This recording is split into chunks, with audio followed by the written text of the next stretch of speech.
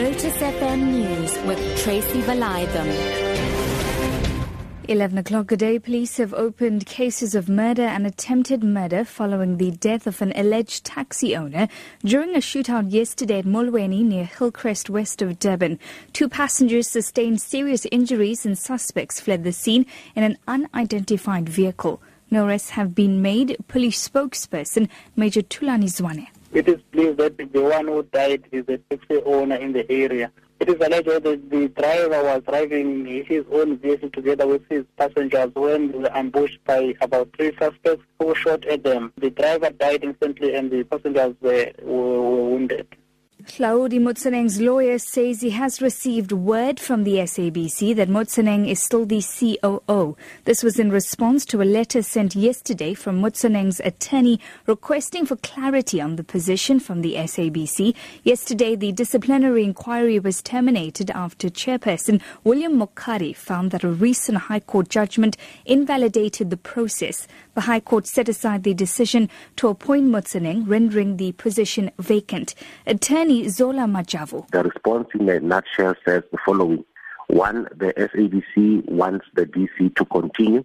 2, they have written to both the pro forma prosecutor as well as the chairman, advising them that Mr. Motsoeneng, pending the finalization of the appeal, remains the COO of the SABC and thus continues to be an employee.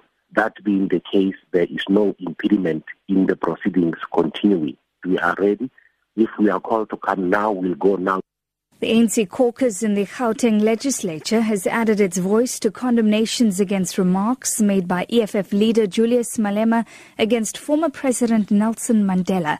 The ANC caucus has dismissed Malema's comments as reckless and insensible and that they only seek to divide the nation. Malema has drawn flack for saying Mandela abandoned parts of the Freedom Charter after surrounding himself with rich white men on his release from prison in the early 90s.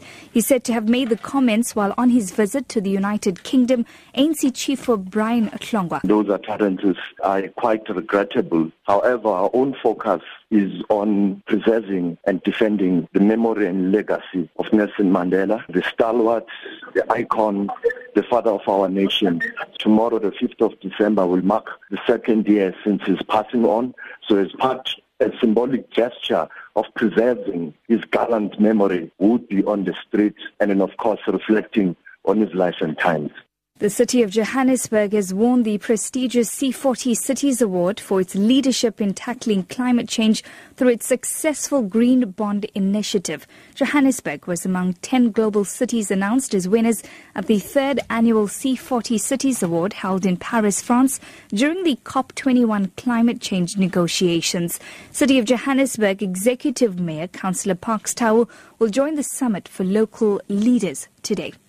Meanwhile, the Ghanaian government has vowed to use the 6th China-Africa Forum to deepen its relations with the Chinese government. Its president, John Dramani Mahama, is among the over 50 African leaders attending the 2-day meeting underway in Sandton, north of Johannesburg.